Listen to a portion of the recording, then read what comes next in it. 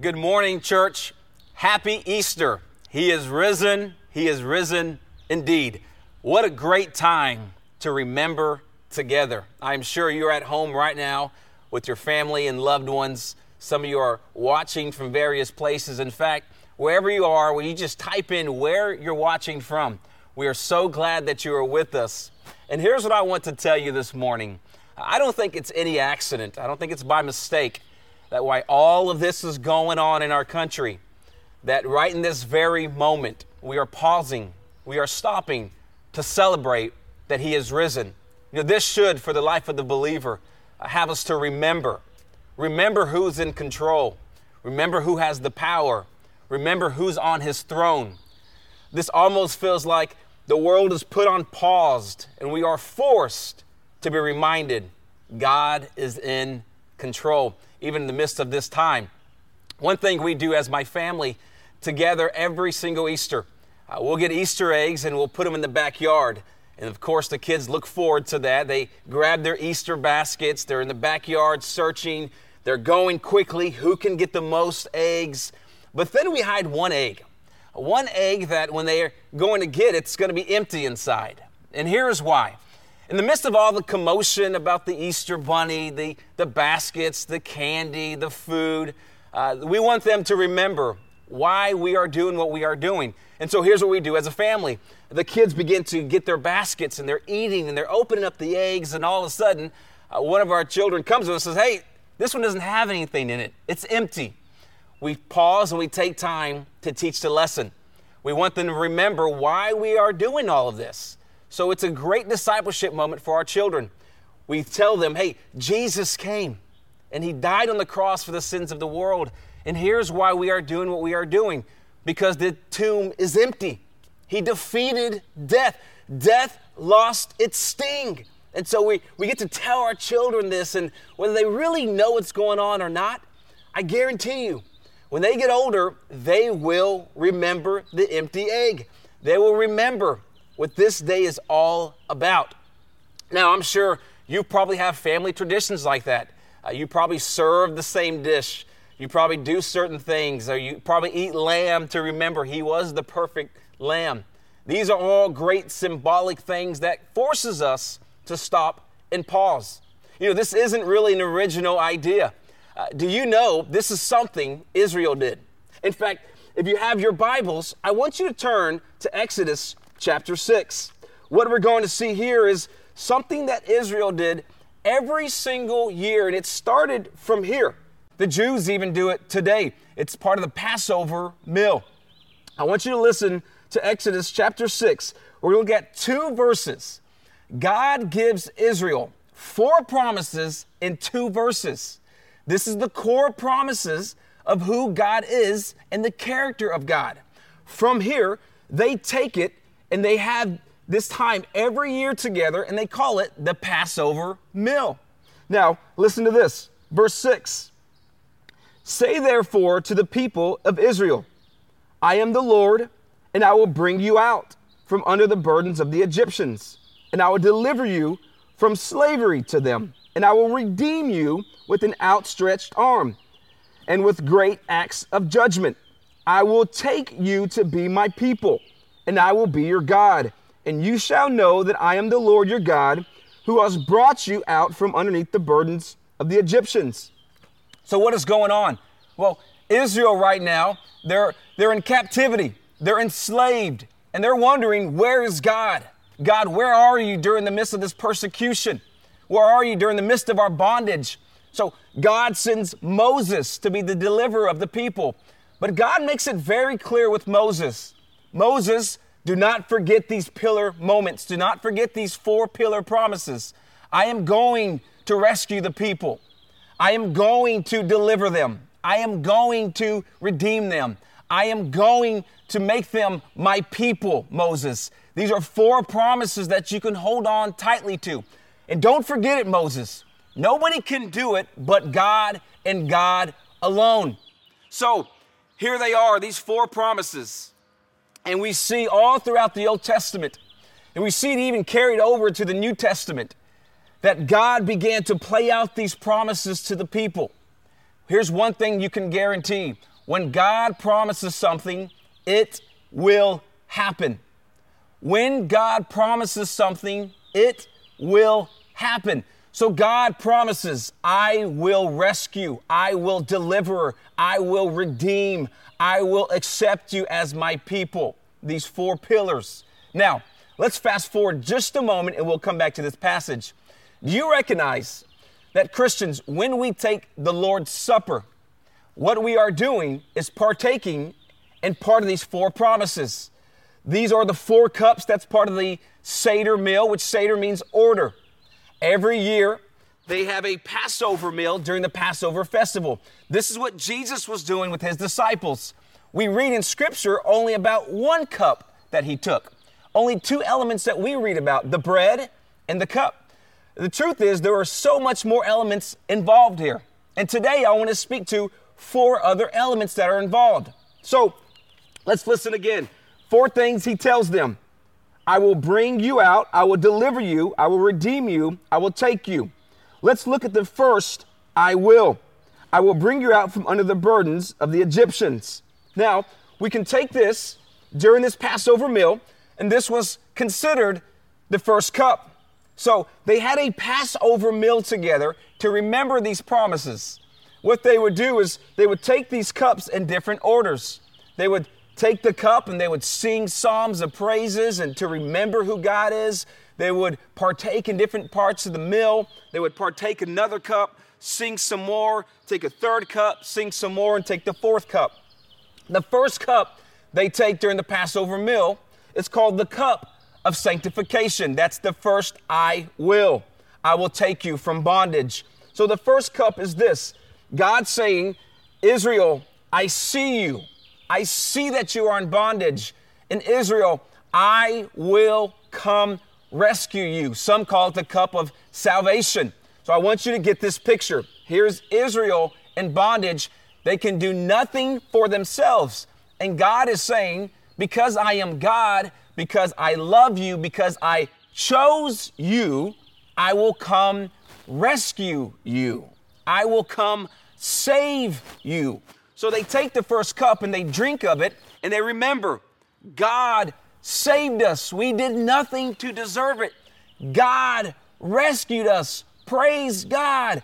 And they take the first cup to remember it was all God. Glory to God. So this first cup is them remembering that God brought them out from underneath the slavery from the Egyptians. It was God who rescued them. They did nothing. It was all God. Then he moves them to the second cup and part of this Passover meal.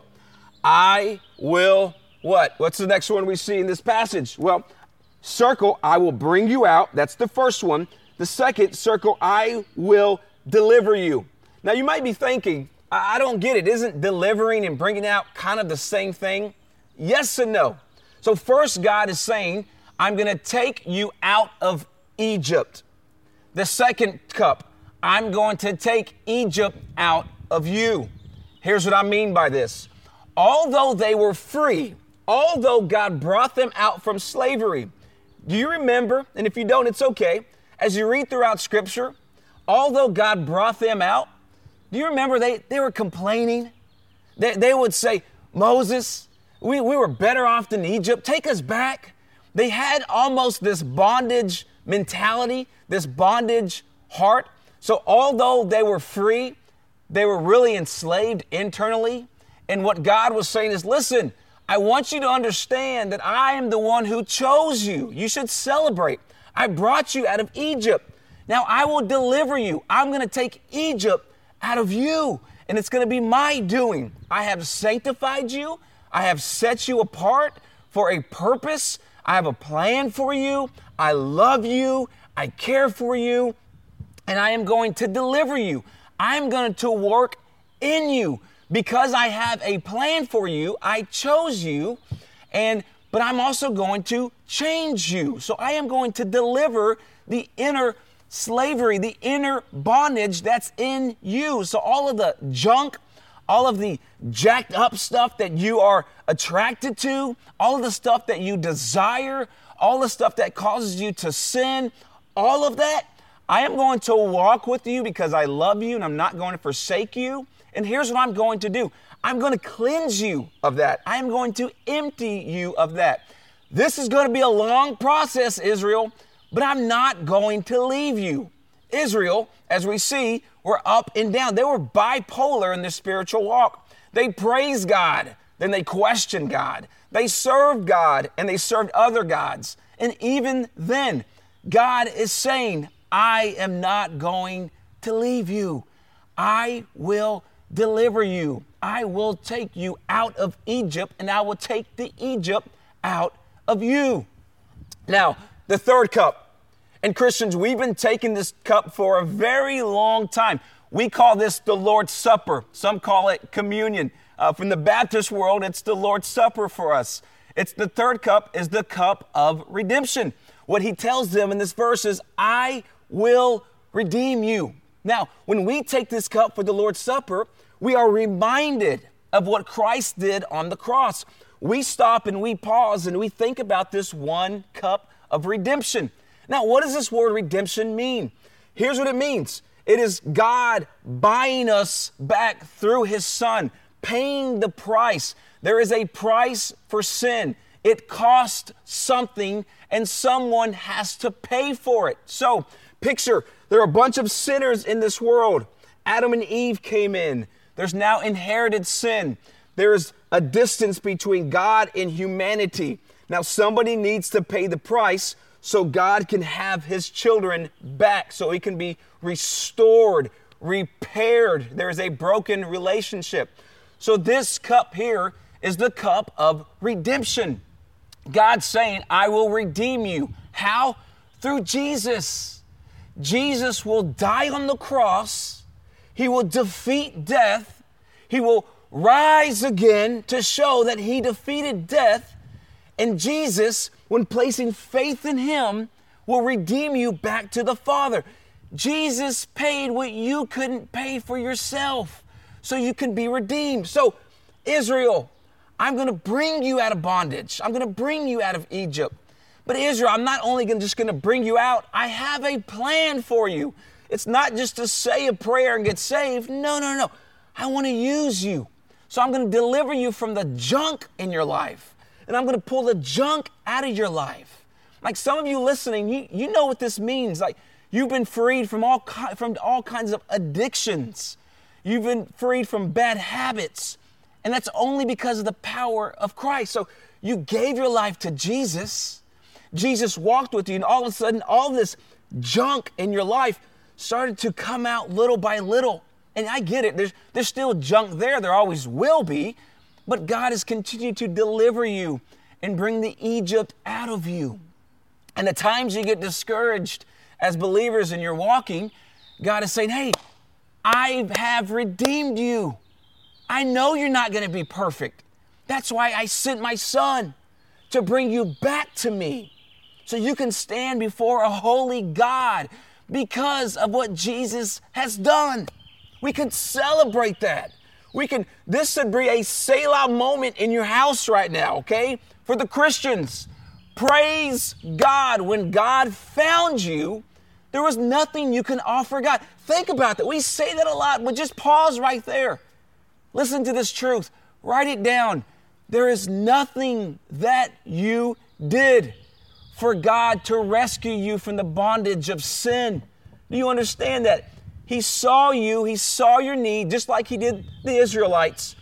And it was his decision to choose them, to rescue them from the bondage. It was his decision. They did nothing. Praise God, Selah. Take a praise break right now where you are and thank Jesus. In the comment box, say, thank you, Jesus. He has saved us from ourselves. Thank you, Jesus, and we did nothing for it. Thank you, Jesus. Now, the last cup. Some call this the cup of praise. Some call it the cup of acceptance. But here's what happens. Let me read this last verse. He says, I will take you to be my people, and I will be your God. And you shall know that I am the Lord your God who has brought you out. Here's what he's saying. Now, the cup of redemption. I'm going to take you, the cup of praise, to be my people. I'm going to take you, the cup of praise, and accept you. And you will accept me. There's a twofold relationship going on here. God pursues, God delivers, God redeems, God takes them and accepts them, but there's also something they have to do. They have to choose to take God as their God. So, this Easter, praise God. For the believer, let me talk to you. We're going to take the Lord's Supper in just a moment, but let me first talk to you, believer. Praise God. He chose you. Praise God. He delivered you from the junk in your life. Praise God. He has redeemed you through His Son, that He sent His Son to shed blood on the cross. What God did was He sent the innocent to cover the guilty. Jesus, the innocent, covered us, the guilty ones. Praise God, He accepts us because of Jesus. Nothing we can ever do, nothing we have ever done can earn His acceptance. It was all because of Jesus. So this Easter, Christian, remember, praise God, death is defeated. What is the worst that could happen to us, Christian? Death has been defeated because of God. So during this Passover meal, they're taking this together. It still happens today. And they're remembering what God has done.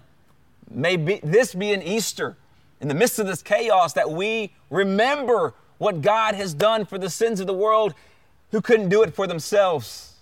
Now, if you're listening and maybe you were invited by a neighbor or coworker or family member to join you this Easter, here's what I want to tell you. And if you have never received Jesus and you're on here because it's Easter and you don't really understand what all this means, let me break it down for you. If you've never read the Bible, that's okay. I want to share with you. Here's what this means. Here's what this is a picture of. That God, right where we were, living the most messed up life that we can live, no matter what you have done, no matter what it is, He chose us. Now, I believe that God doesn't desire for anyone to perish. Just the way you are, think about it, just the way Israel was, they didn't have to go clean themselves up. Just the way they were, He chose them.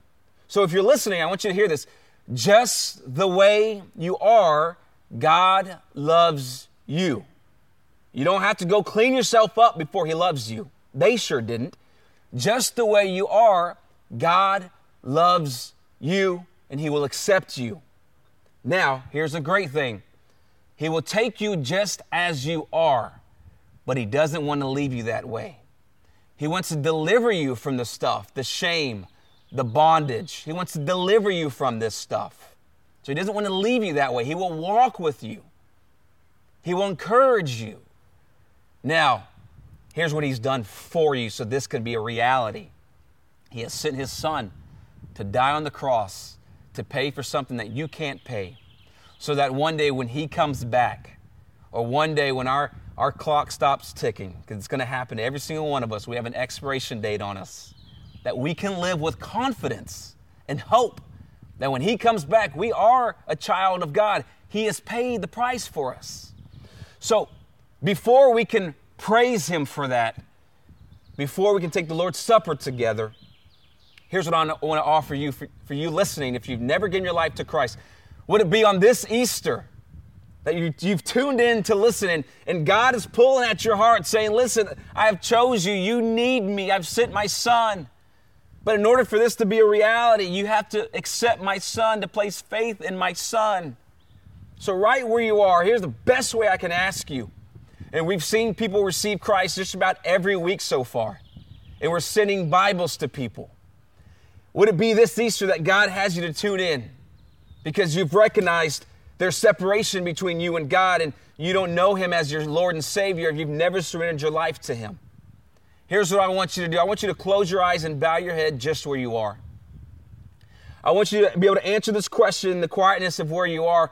If you were to die today, if you were to die today, do you know that you would go to heaven? Do you know that because of Christ and placing your faith in Him, that you would go to heaven forever?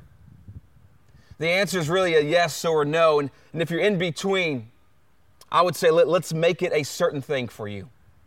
With all eyes closed and head bowed, here's what I want you to do. Just confess this Easter.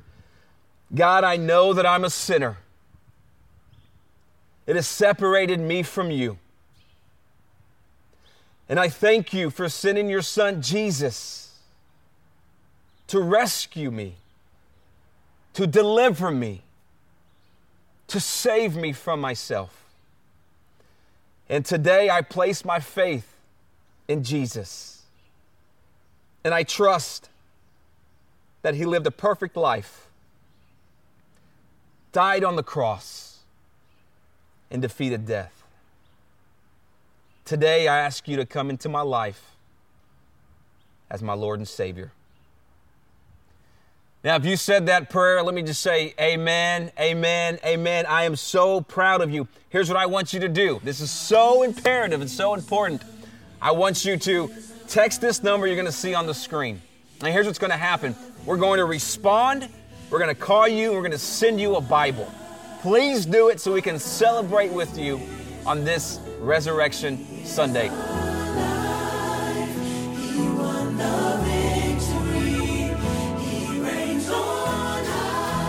All right. Hey, we are so proud of you if you prayed that prayer. In fact, here's what I want you to do. Would you just comment right in the box? Let us know that you prayed that. You can say, I prayed it. And here's what's going to happen. I know our church and I know our people. They're going to comment on there and they're going to celebrate with you. But know that we are so proud of you. We're going to move into the Lord's Supper now as a church family. So right where you are, whether you have a cracker or bread and juice, we're going to take this together. Now keep in mind, when Jesus sat with His disciples, there were 4 cups present. They were still taking this Passover meal. And so they had all the cups. They had the cup of being redeemed. They had the cup of being rescued. They have a cup of being delivered. And the cup that Jesus took with His disciples, they took the cup of being rescued, the cup of sanctification. They took the cup of deliverance. And when He took the Lord's Supper with His disciples, they drank out of the cup of redemption. So, again, they're sitting at the table and there's 4 cups present. We often don't keep that in mind, but they were having the Seder meal together. So here's what I want to do. I want us to remember during this time that when Jesus came and He sat with His disciples, He took the bread. So if you would, during this time, take the bread. And He says, this was my body that was given for you. And they took the bread together. Then He took the cup of redemption. He said, this was my blood that was shed for you. And they took the cup of redemption together.